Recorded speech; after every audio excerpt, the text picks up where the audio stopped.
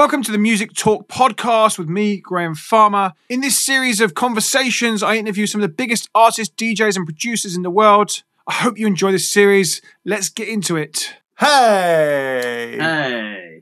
How are you? I'm really good, thank you. Yeah, just chilling at my folk house at the moment, actually. Ah, nice. Welcome to my disco shed in my garden. Welcome to Twitch, and thanks for doing this. I was listening to the album this morning, and it's so lovely. I had a bad day yesterday, and I started the day, and I was like, I'll put it on, and it really lifted my morning. So bless. Well, I'm happy it did. I'm sorry that you had a happy day yesterday, but yeah, it seems to be get quite a lot of nice comments from people actually saying it's quite therapeutic. So that's a good thing. Yeah, we're going to talk about the album. We're going to play some of the tracks. Before we get started, though, one of the things in my chat audience, I don't even know when this started, to be honest. Because I've been streaming now since the beginning of May, and it started some point. All of my audience will want to know, what is your meal deal go-to of choice? For example, mine is chicken sandwich, quavers, and one of those smoothies, just to keep it a little bit healthy. That sounds nice. What do you go for? I would go. Well, I'm a vegan actually. Wow. Okay. Which makes life a little bit harder when you're doing the old meal deal. But Boots in particular is pretty banging. Yeah. They do like a no duck hoisin duck thing, which is honestly it's amazing. Nice. You wouldn't know it wasn't duck. No way. Not that I really enjoy eating duck because I'm a vegan, but it's quite a strange one. But it's that's awesome, and they do a lot of wraps, falafel stuff. So I'd get one of those. My favourite crisps are those Tyrrell's sweet chili. I'm a fan of the cheap sweet chili as well. They are the best. They're just the best crisps. They really are. Anything chili. I mean, I love chili. So them, and then I'd probably get a. Because that's a bit too healthy at the moment, so I'd probably go for a nice kind of Coke. So you go sugar hit, yeah. So you go the other way. Yours is all healthy food, and then the real sugar Coke, and then full on sugar Coke. Yeah, that's the way to do it. I feel like with Coke these days, I have to have very rarely have it, but when I do, it's like I want all of the full fat in a red can. You might as well, if you're going to have a Coke, you might as well just go the whole hog, really, and just do it. You know, none of this zero or diet or anything. I agree. So let's talk about this album. Let's talk about this. So this is your fourth album. It is, yeah. And you, when did you start the project? Like, I heard that you were driving around in a van and you were making it wherever you stopped, basically. Is that? Well, kind of. That was what it. That was. That's how I normally write music. Yeah. But for this one, obviously, I wasn't driving around much because it was made predominantly during lockdown. Oh no. Okay. So, well, that's when it started. But I was lucky enough. Last October, I managed to escape to Cornwall. Nice. A friend that I met on a retreat, meditative retreat. She got a cabin out in Cornwall. Oh, nice! Which is really cool. So went out there and went out there for a couple of weeks just to try and get the creative juices flowing. Mm-hmm. And that was that's pretty much. I pretty much did the whole thing in about 2.5 weeks. I mean, no way. Yeah, pretty much. It was. The sketches came together really quickly. Yeah, which was awesome. So let's talk through. That's pretty quick. Talk to me how does it start for you? How do you start a track? Where does what's the process? And when and then where does it go from there? I do a lot of meditating. I feel like I sort of bang on about it quite a lot, but meditating is really important. So I usually start off. It really clears your head before I sit down in the studio. So, and also it's amazing. A lot of ideas come up, musical ideas. So I usually just sit for 10, 15 minutes and then see what comes up. Usually I start at the piano when I write a song. Okay. Or the guitar. Yeah, I seem to be inspired. I'm not one for sitting down and crafting beats. or anything first. I know a lot of, especially in drum and bass, it's quite common to kind of get a beat going and get a loop going and then add your bass and everything. But most of mine, they start off quite song based on the piano. I'll get some chords going and put a little melody over it, and the drums come pretty much at the end, actually, funnily enough. No way. Well, yeah, sort of. Yeah, I'll get the bass. Well, before, and maybe the bass comes at the end. But I'll get the drums down. I'll get most of the musical elements in first, because I can kind of hear them in my head a lot better than I can beats a lot of the time. Yeah, I have to experiment a little bit more with beats.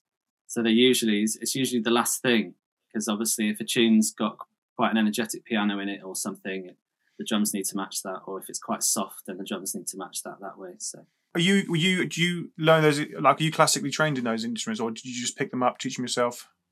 Yeah, no, I've never had any training. I learnt guitar for a little bit. Just did a couple of years learning guitar, but just taught myself, really.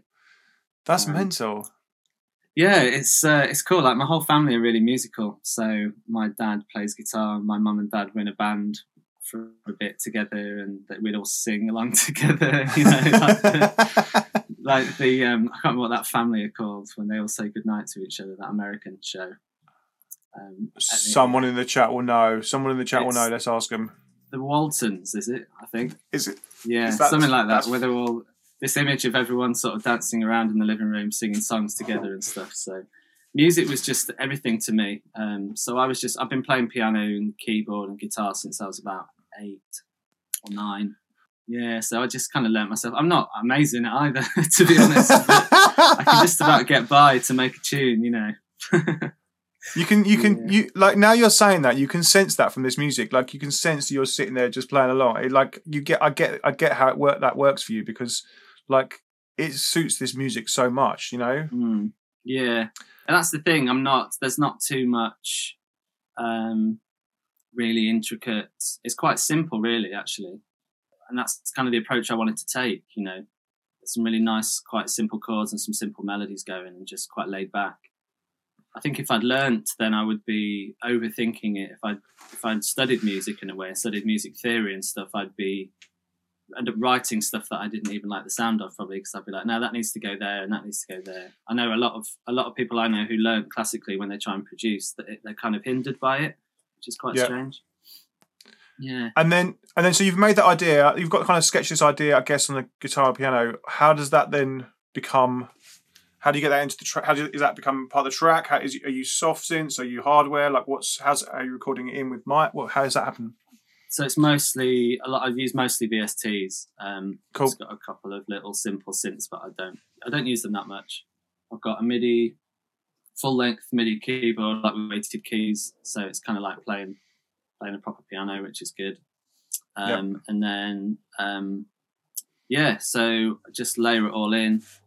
And then I'll pretty much just get to the breakdown, and then that's the sketch. Then that's basically the ideas, and then pop it in a folder and send it over to hospital, and keep my fingers crossed that they like it. And that's the process, really, basically. So I flesh it out quite a lot, but I don't spend too much time on it, obviously, until the guys have heard it.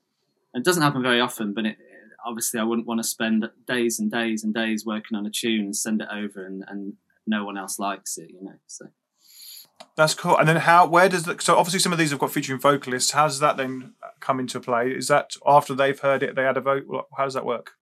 Yeah, usually, again, because of lockdown, I wasn't able to have any studio sessions with anyone. So it was all they all started off instrumentally, and then all my tunes start off as an instrumental, really.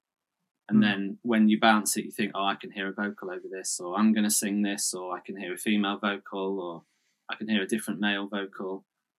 So, so the tunes, so I sent the tunes off, all of the tunes for Neon Dust obviously it was all recorded remotely. So Megan at hospital put me in touch with Sigrun and Lily, two with the other vocalists, and because I'd worked with Zara before, I hit up Zara up and just sent her the tune Lighthouse, and she came back with just absolute magic. They all just absolutely smashed the vocals. I mean, it was amazing.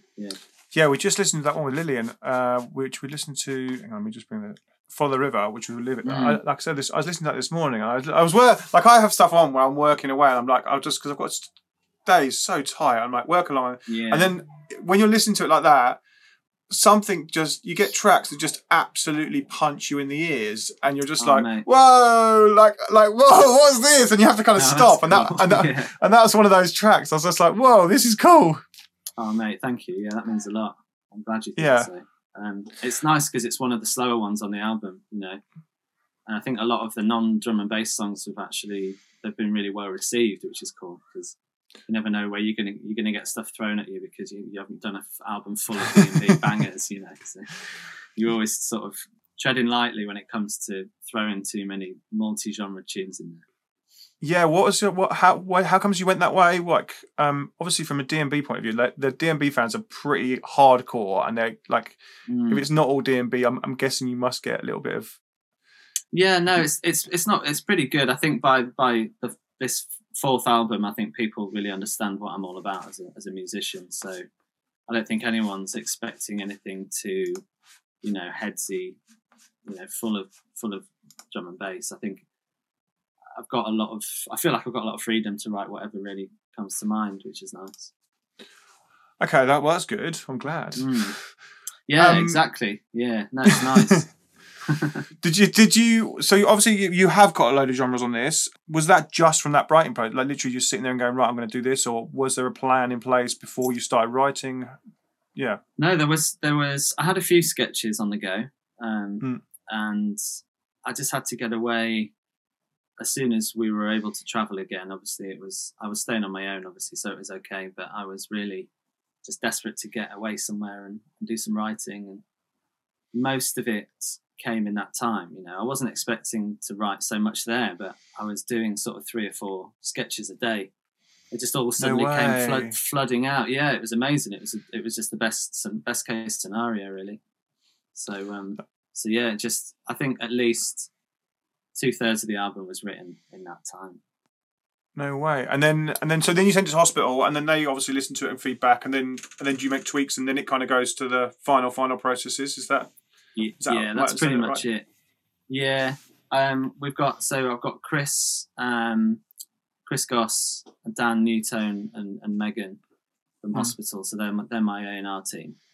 So again, as I said earlier, I'll just send them a sketch that goes to sort of the breakdown, a couple of minutes, and then I'll say this is the one I particularly like, and this is what I'm hoping to do with it, and they'll say, oh yeah, I like this, or I'm not really feeling that, and then we kind of come to a group decision, which can be a bit challenging sometimes, obviously, because you know, I've got ones where I think this has got to be on the album, and then everyone else is like, nah, not feeling it. So it's a strange process, really, but yeah, it's cool. So then after that, we had 50 tunes to begin with for this album, that's why the album's so big, just because we couldn't get it below 20 tunes. I was like, I can't let go. Yeah, can't let go of that. Can't let go of that. Can't let go of that tune. Can't let go of that tune. We ended up with 20 tunes. But yeah, it's after we've got that initial sketch, then we have an A&R catch up, and then we'll say, right, let's work on these. So then I'll prioritise them. And I've got my studio here at my folks' house. So my dad's converted our garage into a little granny annex when my grandma was alive, bless her. So I've just commandeered it now and turned it into my studio, which is cool. So yeah, it's nice. The spaces you turn into studios, yeah. Yeah, I think Grandma Betty would be really proud, to be honest, that I'd turned her room into a studio. So yeah, that's good. I guess you get that freedom of having 20 tracks because of, I guess, streaming now and like it must be easier to have those longer albums because there's not time restraints on things, you know, on hardware. Yeah, exactly. Yeah, that was it. And there's no CDs anymore, so you don't have to worry about fitting it all on there. And we didn't even call it a double album or anything, just because it's just a collection of 20 songs.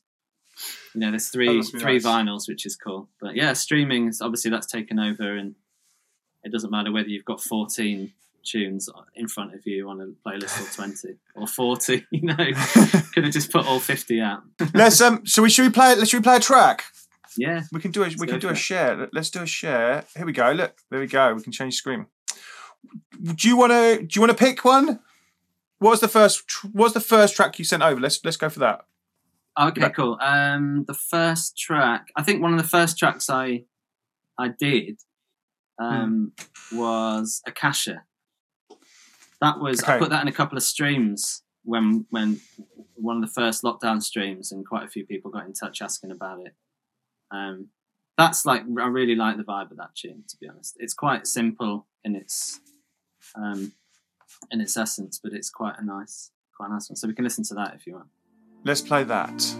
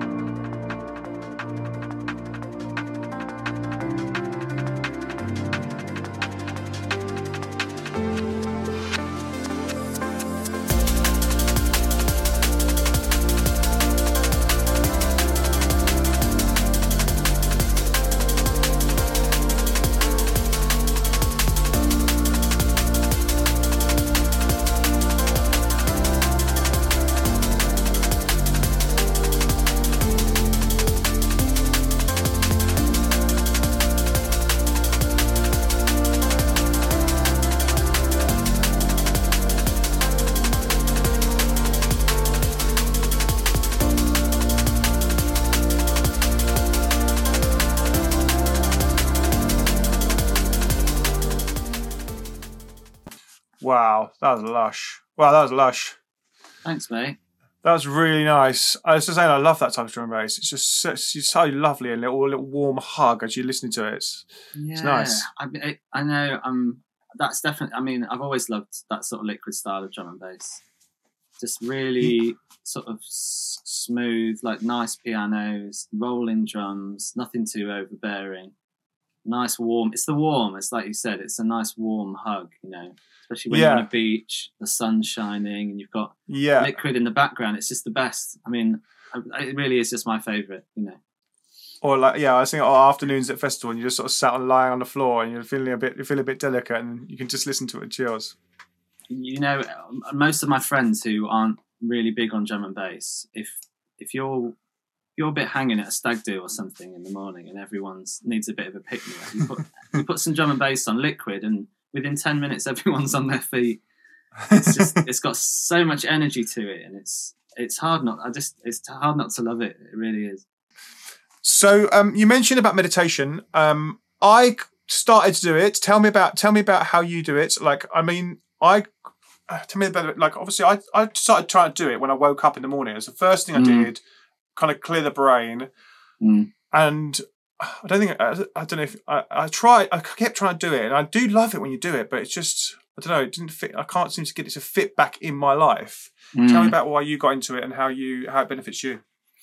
It's really the most amazing thing in my life, really, meditation. I had a period where I went through quite a low patch mentally, and I lost my sort of feeling of connection with the world and with myself, and I got into Buddhism, which is pretty much when I started meditating, and I was watching some sort of online tutorials, like starting 5 minutes and then 10 minutes, but it's just the key to happiness, I think, in my opinion, and peacefulness, and just a general feeling of well-being, and a general feeling of happiness, and a general feeling of love.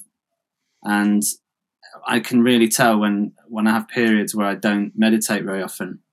A lot of the time, like when you're touring and stuff like that, it's quite difficult because it's quite hectic, and really that's the time when you should be meditating the most. But you're up really late, and then you sort of get up. You have to get up early and get on flights and all sorts of stuff. But meditation, so I meditate every morning. Pretty much the first thing I do. I'll make a green tea first, and then just to wake me up a little bit. But I think the key is that even if you don't think it's working, it is working. Just to sit and concentrate on your own breath. I think a lot of people when I talk to them, they say, I can't do meditation. I'm not very good at it. I can't. People are trying to get their minds to just stop straight away. Mm. And that's really not what meditation's about. It's kind of the end goal really is to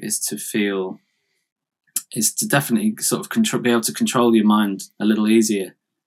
But there's no way in 5 minutes you're just going to completely shut your mind off. But it's fine. And really, the longer you do it and the more you concentrate on your breath, you start to become more aware, self-aware and mindful, so that when difficult thoughts and stuff arise, you're able to deal with them a little bit better. That's cool. I think that's really the thing. But it's something that happens over time, like with anything. It's like going to the gym once and then expecting to have abs, it just doesn't happen. And I think a lot of people, after a week or so, it's like, no, it's just, I did try the gym, but it's not work. It didn't work for me. And it's like, well, you just got to carry on. You only went for a week. I would just advise anyone to just try. There's so many amazing apps out there as well. And even if it's just for 5 minutes, which sounds like a long time really in the morning when you've got a lot of stuff to do, and 5 minutes, taking 5 minutes off to do nothing and just sit down is quite a difficult thing in this current climate, But if you do that every single day in the morning, after a month, you'll feel a lot better. You really will mentally, I think. I think because I was trying to do it first thing in the morning, like literally I'd just woken up, and I was wondering whether that was actually the right time of day to do it, because obviously I'd just been my brain had been resting and sleeping, and whether it was then most either beneficial for me to do it first thing, or whether I should be doing it later in the day when I've been had a bit of active, and then trying to get it in later is just a non-starter, The good thing about doing it in the morning is that unless you've had a really particularly vivid dream, you're quite fresh. If you've got there are some thoughts that start appearing, what have I got to do today, and, I forgot to do this last night, or I've got to do this later on. But in the morning, it's a good way to start the day, because it just gives you that space to just relax a little bit and just to compose yourself and ground yourself before you start the day. If you sleep in, your alarm goes off, it's a horrible feeling. You run out the house, you're already on the back foot all day, and you'll just have an absolute shocker. But if you just sit, it's just the worst feeling, isn't it? Honest to God, I hate Shelley. My other half, Shelley. She'll tell you that if I wake up stupidly early. I start work at 4:30 every morning, and if I wake up at 7:30. I'm like, fuck, I've lost 3 hours. Yeah. And then I'm literally like in that 3 hours, I get so much done because there's no one else around, and you're just trying to catch up the whole day. And it's just like, it's a horrible feeling. Yeah, it really is. You're not going to be able to get that. You just got to work twice as hard, haven't you? Which sucks. But so getting up early is actually, I did this meditation retreat where you go away for 10 days and it's completely silent. You don't have your phone. You can't talk to anyone else on the retreat. And the bell goes off at 4, and you get up at 4:30, and that's like the golden hour. So actually, that's like almost the perfect time to meditate, really. So you can. Oh, really? Yeah, I think so. If you get it, so if you when you wake up again, like when you get home, or if you obviously not when you get home, when you finish work, if you work from home or whatever. That is, you've got all the stuff from the day going on in your head. So, in one respect, it's important to do it then to try and relax again and ground yourself again after a hectic day. Yeah. But admittedly, you are going to find it harder to essentially control your mind a little bit, slow your mind down, because it's going to be racing. And it's nice to do it before bed as well sometimes, because that's a really good way. So essentially you're just doing what you do when you lie in bed, and then you've got all these thoughts racing around. If you just take 10 minutes before you get into bed to let that happen while you're meditating, essentially, then by the time you get into bed, you'll sleep like a baby. Yeah. By the time I get to bed at 10 o'clock at night, I go to bed at like 9:30. By the time I get to bed at 9 o'clock, I'm bet you're exhausted. Yeah, because I've normally done a big run and obviously a whole day. I always thought if I'd meditate just before at 9 o'clock, I think I'd just go to sleep and then I'd wake up at 3:30 instead of 4. Yeah, you would. I mean, that's a long day, man. It really is. 4:30 till 10. Yeah. Yeah, I bet you're out like a light. I sleep well. Sometimes I do, but yeah. Yeah, I think mornings is a good time. So just get up, have a cup of coffee or whatever, a little drink in the morning. If you get straight out of bed and sit down, you're likely to fall asleep because you are still half asleep. So you just give yourself a little bit, have a little drink, and then sit down, and then morning just tea follow and your breath. That's it. I like it because I used to do martial arts, and we used to do it as part of that, and I liked doing it when we did it then. So I enjoyed it then. So, and whenever I've done it, I've really enjoyed it and really found it beneficial. I think I got into my headset and mindset, like I said, of is it actually doing anything when I'm doing it first thing when I've woken up, or because I've been asleep, Whatever time you do it, and for however long you do it, it's doing something, and that is just the thing to remember. It's you'll get a week down the line, and you won't feel the benefits of it necessarily on the outside, but what it's doing on the inside it's like you're sort of internally healing yourself by meditating. I think. If you don't need healing, it's just a nice thing. It's just a nice way of staying healed. I think everyone needs a bit of healing, don't they? Exactly. In some way, yeah. And then, so I read that we were talking about this. I read you took this kind of vibe into the album. Tell me, how did that transpose into the album? Well, I was becoming inspired by what was going on while I was meditating, and I was in that frame of mind. And before, I've never been like a particularly heavy drinker, but if I went away on a retreat, I'd usually get like a nice bottle of whiskey or like a bit of wine, and because sometimes a nice glass of wine can help get the creative juices flowing a little bit. But I was completely teetotal when I wrote this, and I was getting all of my energy from meditating, really, and my inspiration, and that was essentially doing a similar thing that alcohol would, in terms of generating some new kind of energy inside me in order to have the creativity to write this music. And I know that's the thing I love most about this album is that it came from a really, really honest place. It wasn't, none of it was written after having any sort of intoxicants or anything. It was just completely, and I was kind of detoxing a little bit as well. I drink this thing called Huel. I don't know if you know what it is, but it's like this. Yeah. It's wicked stuff. Yeah. It's like it's powdered food. So I was on a bit of a detox and I was just having 2 of those a day. And all I was doing was writing music. It sounds quite militant, but it was actually really therapeutic. And it just allowed all this stuff to just flow out, which was just awesome. And I was writing songs about the way I was feeling in meditation and the way I feel about the world and the way I feel about myself. And it was, I think I'd struggled with some of the older albums to I wasn't that lyrically inspired. Whenever I tried to sing about anything meaningful, it would just come across as just really, really cheesy, which I think is quite common with lyrics. So with this one, I really found my flow with the lyrics, and I found it quite easy to sit and transpose my thoughts, really, which is cool. So you write the top lines as well? Sorry, it's just real quickly while we ask that question. River Fly for You music, how long it take to write the album?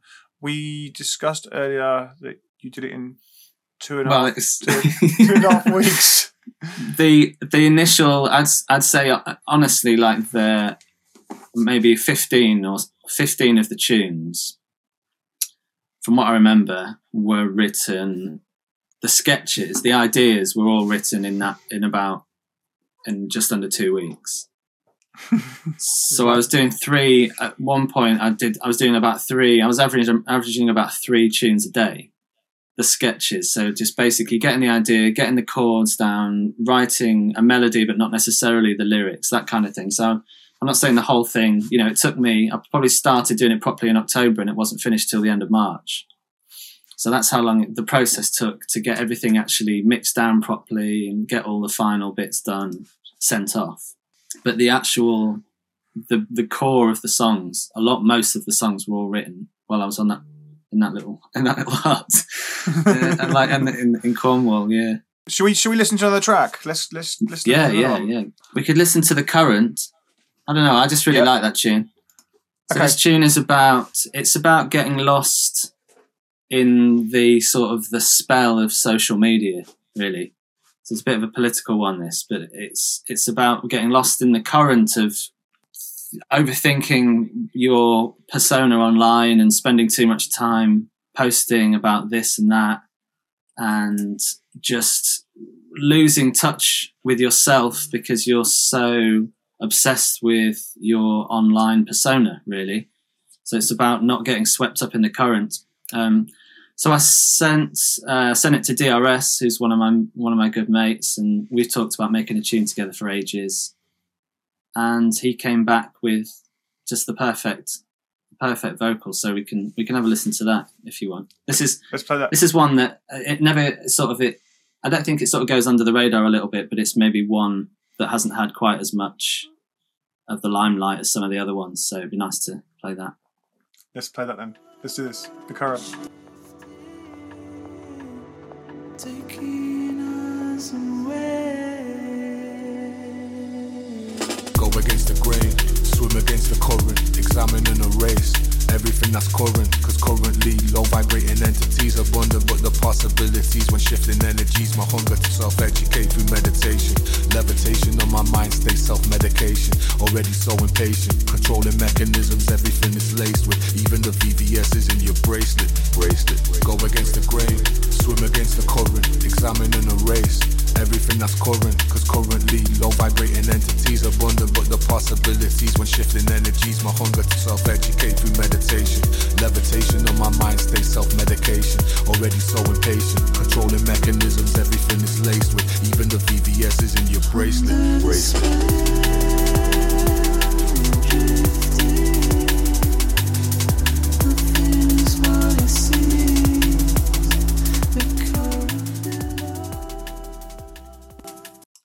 There we go. That was beautiful. Cool, thank you. One thing we have on our stream that I've just noticed in the chat is we have sound effects, and they're asking for this. Gang, I definitely think I'm a big Hulk fan. As you can see, his little cheeky little face here. I think we have this sound effect as well, because I definitely think this one goes to the whole smash. I love the Hulk. We give the big tracks the Hulk smash. Do you? The Hulk smash. Yep. Well, I'm honoured. Honoured that Hulk digs the tune. All a bit of fun on the Twitch. One of the questions that came in the chat is, how do you? Obviously, you've got 20 tracks on this album. How do you decide which singles you're going to release? What order it comes out in? Like, how did that kind of come into the situation? Yeah, it's the singles. It's quite a difficult process, really, because for me personally, that they're all 20 tunes they're all as meaningful as the next. So it's like which one's the one that you want to have as the lead single. And I think we all just naturally came to the conclusion that Lighthouse would be the first single. I think it's the first one on the album also. And because Zara and I had worked together before on a tune called Souvenirs on my second album, sorry. I forget. So we thought it would be an obvious one, because a lot of people would be kind of pleased to see that sort of reunion of me and Zara, and it's definitely a very summery tune. But I think I Will Wave To You was actually the first proper single, but that was before the album had been, the pre-order had been put up. But nice. It's a tricky process, and the running order, that was pretty much Chris from Hospital just kind of said, right, well, this is my running order, what do you all think? And I went and had a really long walk and listened to it, and it really worked. That's so cool. that was just Chris just basically just nailed it first time, which was amazing. That's cool. I like that when you go for a little walk and just listen to. I like that. That's cool. Yeah, no, because I'd been working on them so much individually that when I knew that this was going to be the running order, I just went for because it's 20 tunes, it's about an hour and a half walk. Just sort of went around the block a few times. But yeah, it was really emotional listening to it for the first time in a row, because you kind of sit back and think, wow, it's done, you know. Had it all been mastered that time as well? It was all like literally it was a finished product then? Yeah, I mean, it hadn't been mastered yet. This was just the pre-masters, but right. So I had a listen, and then getting the masters back is the next one. That's just the icing on the cake then. That's what makes it all real, yeah. And then I've been told it's going to come out in Atmos. So you're doing some stuff with Atmos as well for Dolby. Yeah. We're I've mentioned it a little bit. I think I can talk about it a bit, but we're actually doing we've got these 6 videos which kind of make up one long sort of feature-length music video, really, in a way. So we've got 6 of the tunes from the album will be mixed in Dolby Atmos, and then we've got a film that accompanies them, which is really cool. And we're going to do a bit of an album launch thing, which I don't think I can talk about much, but yeah, keep your eyes peeled for that. So there's going to be something pretty exciting on the horizon. We spoke about Atmos on this channel before. We had someone telling us about how Atmos is made, but I'm not sure for this gang. How like what do you have to do with it? What is it like? What does that mean? Even for, let's go like brass basics. How's it affect the track, and what's it going to do to the tracks? It's absolutely mind blowing. You know, I was like jumping around like a little kid in there when I heard it for the first time. It's just unbelievable. So it's spatial audio, which essentially means you can. In the Dolby studio, they've got Genelec speakers all around you and all above you, and you can essentially assign any piece of music, any instrument. So it's all in stems. So you bounce out the guitar on its own, the piano, like all the synths and everything, all the drums. So every stem can be assigned to any point, any of these speakers, essentially. So you can have the guitars going from left to right, or you can have them doing this, or you can have them going from top to bottom, and it's just the craziest experience, because when we were in there, we were switching between normal stereo 2 speakers to the Atmos, and you're just surrounded by the sound. I mean, it's just absolutely amazing. I couldn't get over it. You know, I'd still be there now if he hadn't shut me out. So it's unbelievable. I think probably a lot of people are familiar with it, but it's like, for anyone who just needs an example, obviously it's like when you go to the cinema and you have that initial bit with the helicopter and the telephone, and it's all sort of buzzing all around you, and you know, just being at the cinema and experiencing that. I mean, that's how it sounds when you're in that studio. And so there's going to be an Atmos EP with 6 of the tunes. And that, as we found out from a previous stream, on Apple Music, you can listen to Atmos and listen to it in its full glory, and it is amazing. It's so cool. Yeah, I think obviously most people will be listening on headphones, because I guess if you've got like any sort of surround sound system in your home, then it's just amazing. Yeah, it's such an incredible thing. But yeah, so Apple they've only just, I think it's quite a new thing with Dolby that they've done, allowing people to listen to stuff that's mixed in Atmos, which is just awesome. So yeah, so that will come out as an EP on Apple.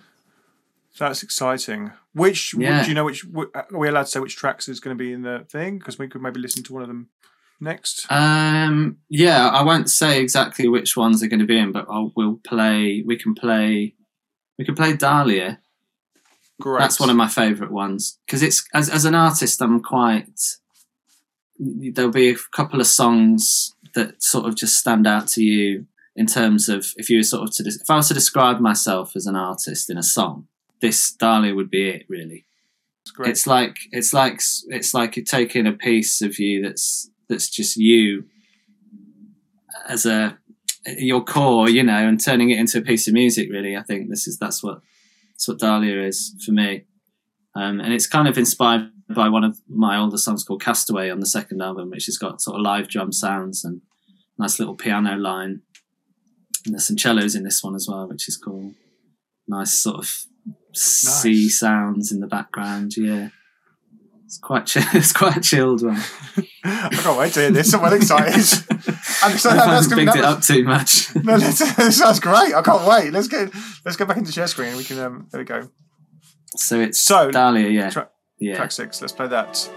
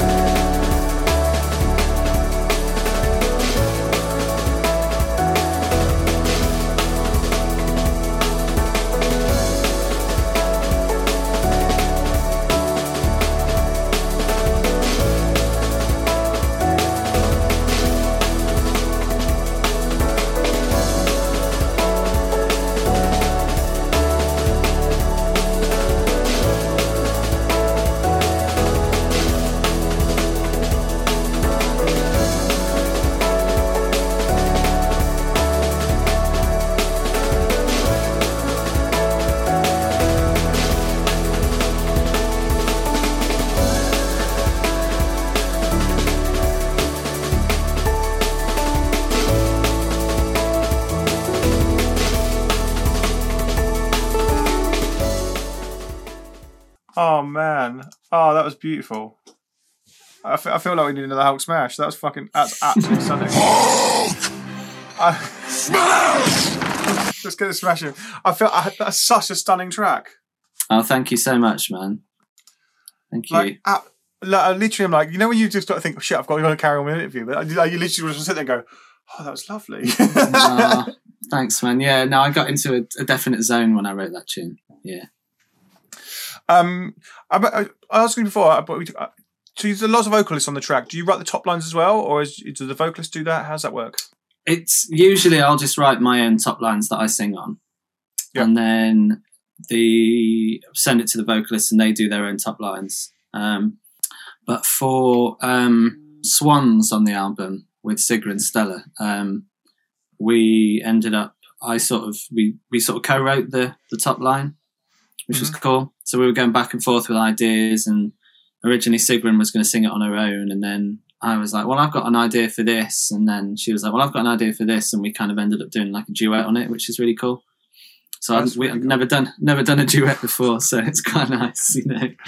It's a proper 80s thing, a duet, and you don't get many duets in dance music, I don't think, anymore. But how was that? Was it nervous jumping in there with somebody else? Yeah, it was fun, you know. Again, it was all remote, so it was just I'll send an idea over and then wait for Sigrid to come back with something, and which made it was fun actually. It made it a bit more difficult, just because it took us just a lot longer to do it really than it would have done if we'd done it all in one afternoon. But it was cool. That's mad. That's mental. Should we play another track? Yeah. Let's do this. Right. Should we play? Which one should we play next? Or do you want to choose another one? We could play the map. Do you want to hear it? Do you want to hear a guitar solo? Yeah, let's do it. We could play the map then, which is one of the second to last one. It's very Pink Floyd inspired, this tune. So they're asking for the one with Fred V. We'll play the one with Fred V later as well. We'll play that. We can play that now or whatever. Yeah, we'll play that. Yeah, that's a good one.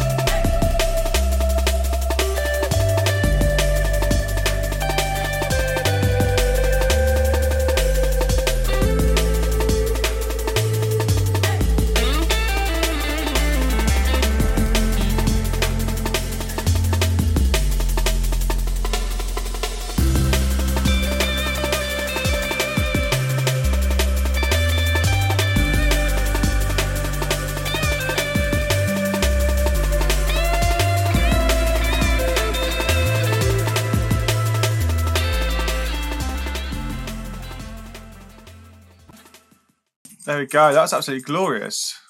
Cool. Yeah, thanks, man. Yeah, I love blues, and I love Pink Floyd, I love Dave Gilmour, and like U2. It's quite U2 inspired, you know. Yes. I wanted to just blend quite a few of those worlds together with that tune. Oh, hang on, they're asking for the rave horn. You could get the rave horn for that one as well. I feel like we're giving out the rave horn lots. Where did the name for the album come from? It is from a book. It's from a book called The Electric Kool-Aid Acid Test, which is my favourite book, by Tom Wolfe. It's about Ken Kesey and the Merry Pranksters. So just a bunch of hippies that used to drive around America in a big van, and he used the term neon dust to kind of describe this trip that they're all on, and it kind of resonated with me a bit because this album, the energy that I was getting from meditating was, it's like I was almost in a world that was slightly beyond this world, and it was the name neon dust described the sort of the shimmering essence of that world. It's quite a hard thing to describe, but it was just that term really just resonated with me. And the art, it went with the artwork as well, because the artwork for the album is just awesome. It really is. Yeah, let me bring it up. Quattro. If we go back to the share screen, we can probably, if I click on this, there you go. I can get it. That's about as big as it's just awesome. Really cool. So that's quite a lot of it. There were loads of nice colours in there. So it kind of I love that. Went in line. Cheers, man. I love that. What are they saying in the chat? I never expected to get a Jungle Clapton experience today. Ah, cool. I'm glad. Jungle Clapton, yeah. It is very. There's not enough guitar solos in drum and bass. There really isn't. I was just reading the breakdown. There's so many genres on this album. It's mental. We want to listen to the Fred V album track in a second as well. But you also what was I just reading then? It was reading. There's a rock ballad as well in there. Yeah, Hospital dropped me an email after the tunes were submitted, and they were like, "What genre do you want to put all of these tracks in individually?" And I was just like, no idea. I haven't got a clue whether it's a rock ballad or a down tempo or lo-fi, ambient, trip hop, glitch hop, you know, like whatever it is. I have no idea. I'm awful with genres. Yeah. But a rock ballad, there is one that's just not, it's so far away from drum and bass. It's just like a Beatles tune, really, called We Shine Among the Lights. It's got this sort of like live drum, like phased drums and like phased vocals, and it's quite a trippy one. Yeah. Should we play that, gang? Should we play that next, and then we'll finish on Fred V? Should we play that in the chat? Yeah, we could play it. It's not. Yeah, it's the. What am I trying to say? It's not the weirdest one on the album, but it's definitely the one that's the most removed from the others on the album. I like it. I like it. Let's see what you think of it. I think we need to hear it. Let's play it.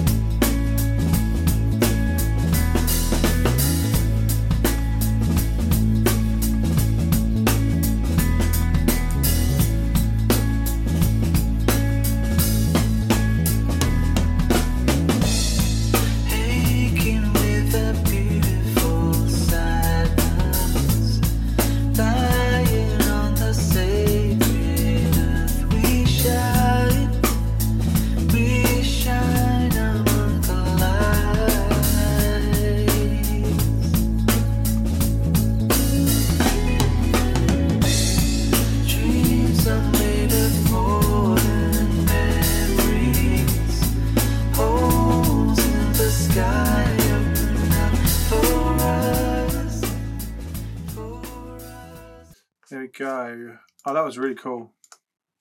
Cheers, man. Really cool. I guess you wouldn't, if you listen to them all on their own, you probably wouldn't assume they're all on the same album, actually, when you hear them like that. But yeah, I like that one. I was sitting outside at my folks' house and the sun was setting, and I was just came up with that little guitar riff, dum down, dum down, down, and I just put a little. That's actually my friend Steve playing the drums on that, but I just put that sort of trip hoppy.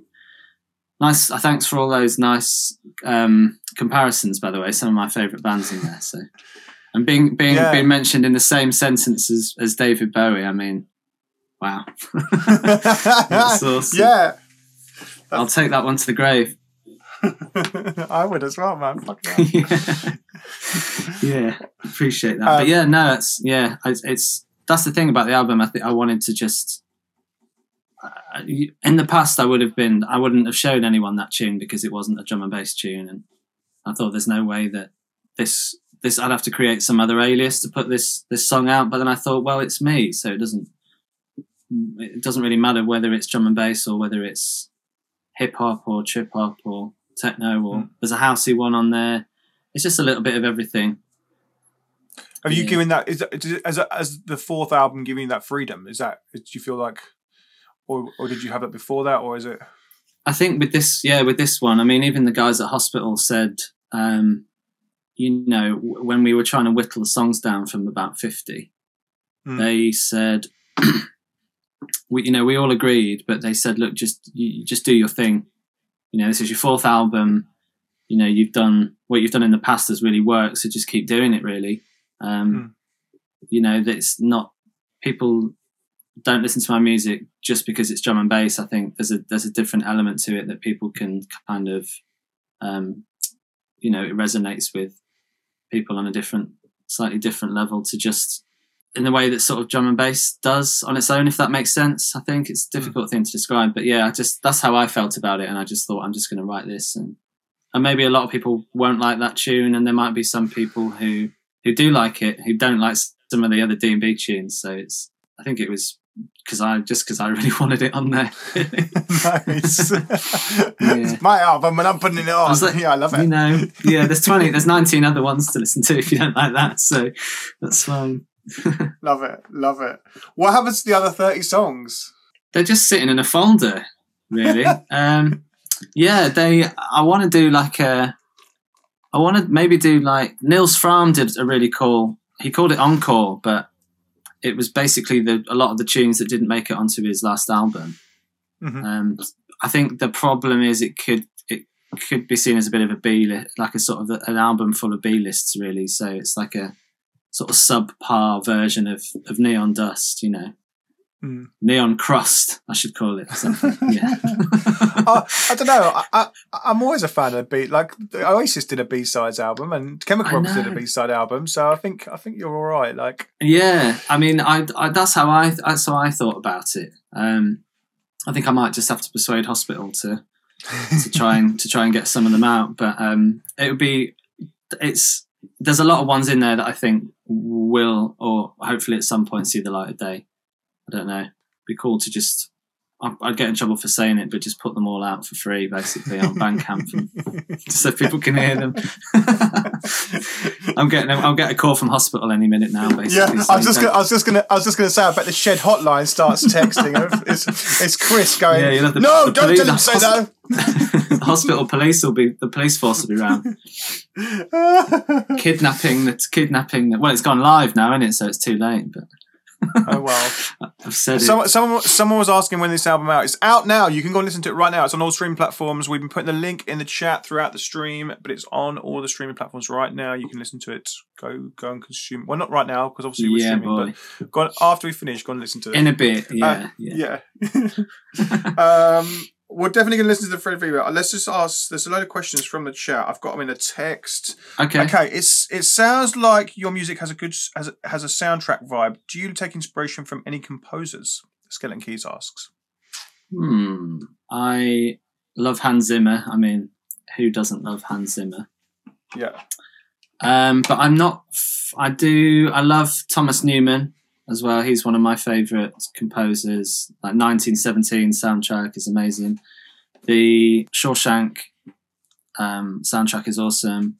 I love John Hopkins. He's not sort of strictly a film composer, but he's just incredible. I don't know if anyone's seen the film Monsters, but he's the soundtrack for that. And it's just amazing. So I definitely try and include some kind of cinematic elements in my tunes, I suppose. And I'd really love, one of my dreams really is to provide the score for a film. That is something I'd absolutely love to do. That'd be cool. Yeah, just always wanted to do it. Do you start with they make the pictures first and then you make the soundtrack? How does that? Yeah. Yeah, I mean, we're doing it the other way around for this thing I was talking about earlier with Dolby. We've started with the music and we're writing film too. It's like doing a music video, I suppose, but I'd love to do it the other way around. I'd love to do some nature documentary or something. Oh, that'd be cool. Just because it'd be quite easy to do it as well, I don't have any action scenes where someone's going to like some nice peaceful piano over the top. Just wouldn't work, I don't think. But if it's a little seahorse gliding around in the ocean, then you can pretty much you play anything and it'll fit, Yeah. Yeah. Do you ever get tired of working on a single tune? How much time do you usually spend making tracks from start to finish on average? Rob Weiss asks. That's a good question. Yes is the answer. I do get sick of tunes very regularly. I think I said this. I did a Reddit AMA thing yesterday and somebody asked a similar question. I think that this is a good thing about having the A&R team at hospital, because there was an initial pot of tunes that we all agreed were sort of, these are the ones I'm going to work on. And then I was working on others and some of them got a little bit left behind, and I'd open the project and it just, something wasn't, well, you can tell something's not right. It's a bit like, going on a date or something with someone, and you kind of, I think quite soon that you're not really, maybe you're not right for each other and you're not that compatible. I think it's the same with music sometimes.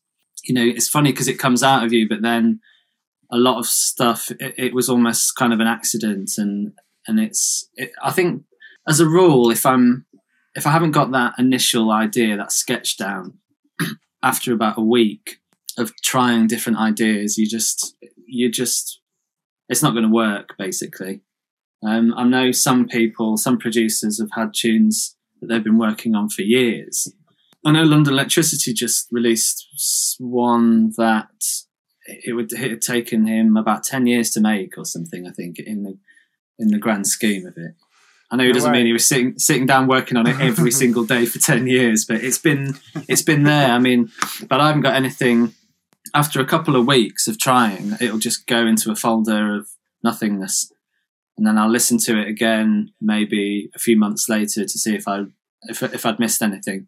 But usually, just straight on to the next idea, really. Yeah, I'm working with an artist at the moment, and we've literally had this batch of tunes for like, I think 2.5 years, where it's kind of just each track has a little bit evolved, but kind of gone into some they're kind of fleshed out ideas, but they need each, because there's so many of them, they need a bit more work, and they need a bit more this, or one needs a vocal, and it's just like trying to get into the process of trying to finish those down.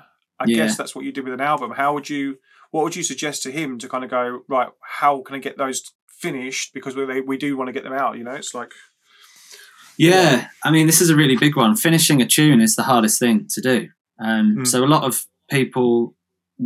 producers, as I said before, I'll write the main body of the tune up until the breakdown, and then I know that that's the vibe, and then I'll work on the breakdown, then I'll do it from the second drop.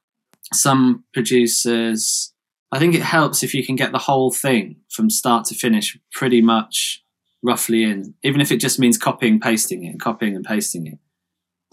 because then at least you've got a finished song, or you've got the structure or the arrangement of a tune already, and then you can add to it. Mm-hmm. But really, honestly, this is a lot of the time why I just chuck stuff out, because you get on such a roll when you write something and you come up with a new idea that as soon as you stop rolling with it, you lose all that momentum, and coming back to something to try and finish it. With this album, it was quite a challenge, and there's stuff that you just don't want to do it, and whether that's just because of laziness or you just like stuff like drum programming. Some people love it, but for me, I struggle with it a little bit, and like these drums aren't working, and I'm not looking forward to having to get that project open and try and make the drums work, because I'd rather just be making a new tune. I just love writing. So it's really difficult, but I think it's just one step at a time. instead of thinking of it as, oh, this is, I don't know where to go with this. A lot of the time as well, it helps to take stuff out.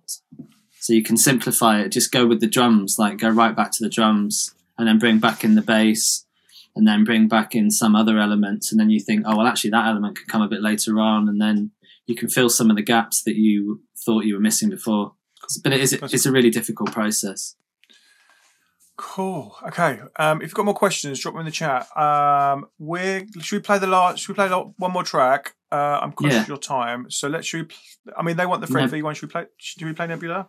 Yeah, that's a good way. It's a definitely a high way to end the chat for sure. Tell us about Nebula then, and tell us about working with Fred V.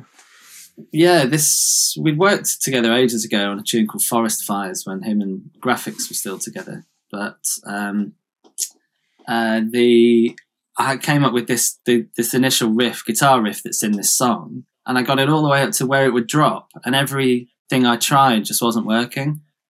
And it really reminded me of the kind of vibe that Fred has on a lot of his tunes. So I sent it over to him, and I kind of secretly knew, but just really hoped that he would absolutely nail it. And he did.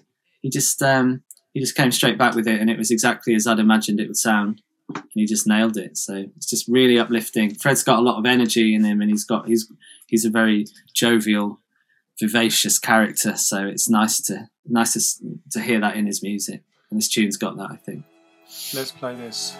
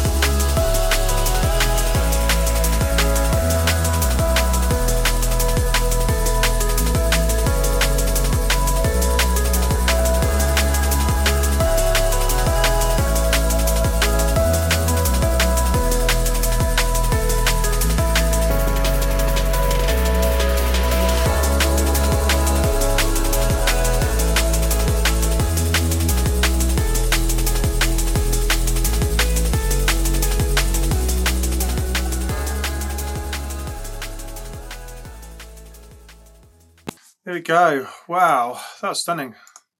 Big up, man. Thank you. Yeah, that's really cool. Nice. I've been finishing my sets with that tune.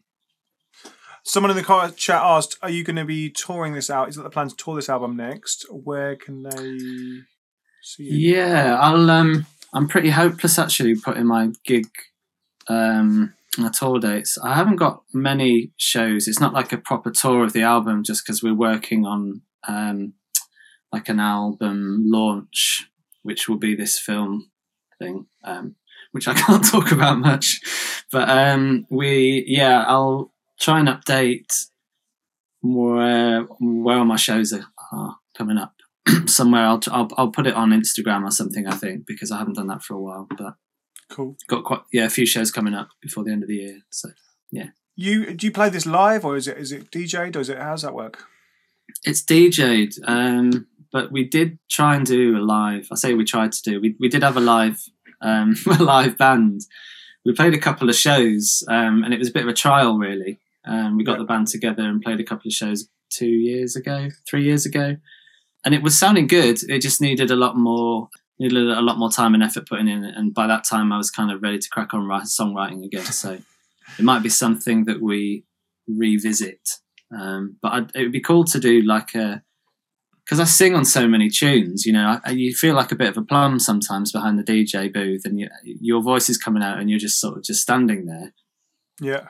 And then some of the MCs, sometimes they give you the mic and they're like, here you go, you sing it. And I'm like, so I'll sing it sometimes, but it'd be cool just to do a show where, even if it's just like me playing guitar and singing, maybe, and like with a drummer, and keep it quite simple, that'd be pretty cool. Yeah, unplugged. That'd be well cool. Yeah, like an unplugged, really like ambient version of the tunes would be cool, wouldn't it, I think? That would be sick. Yeah, well, that's kind of what the old one was. Yeah, just like very stripped back. So yeah, hopefully that'd be cool. Fingers crossed. That'd be well cool. I noticed one thing. There's a person in the chat, Testy Macaroon. He said he's just started making drum and bass, and he would very much like to be more eclectic and versatile and try things like you do. Okay. I guess you have got to that point in your career that allows you to kind of be freer. And what would you suggest for him? Because obviously he's brand, like I'm guessing he, like from looking at some of the chat he said before, he's like brand starting new. Right. Is that a good idea for him to be kind of musically all over the place at the start, or is it? I think it's what I did when I first started making tunes, because my musical taste is quite varied. I was making a lot of down-tempo stuff, some dubstep stuff, some techno, some house. I was making loads and loads of stuff just to get used to producing and just to see, really, I think you've got to find out where your heart lies as a producer. You know, you could absolutely love drum and bass, but you might really slip into the groove of writing techno, for example, or vice versa.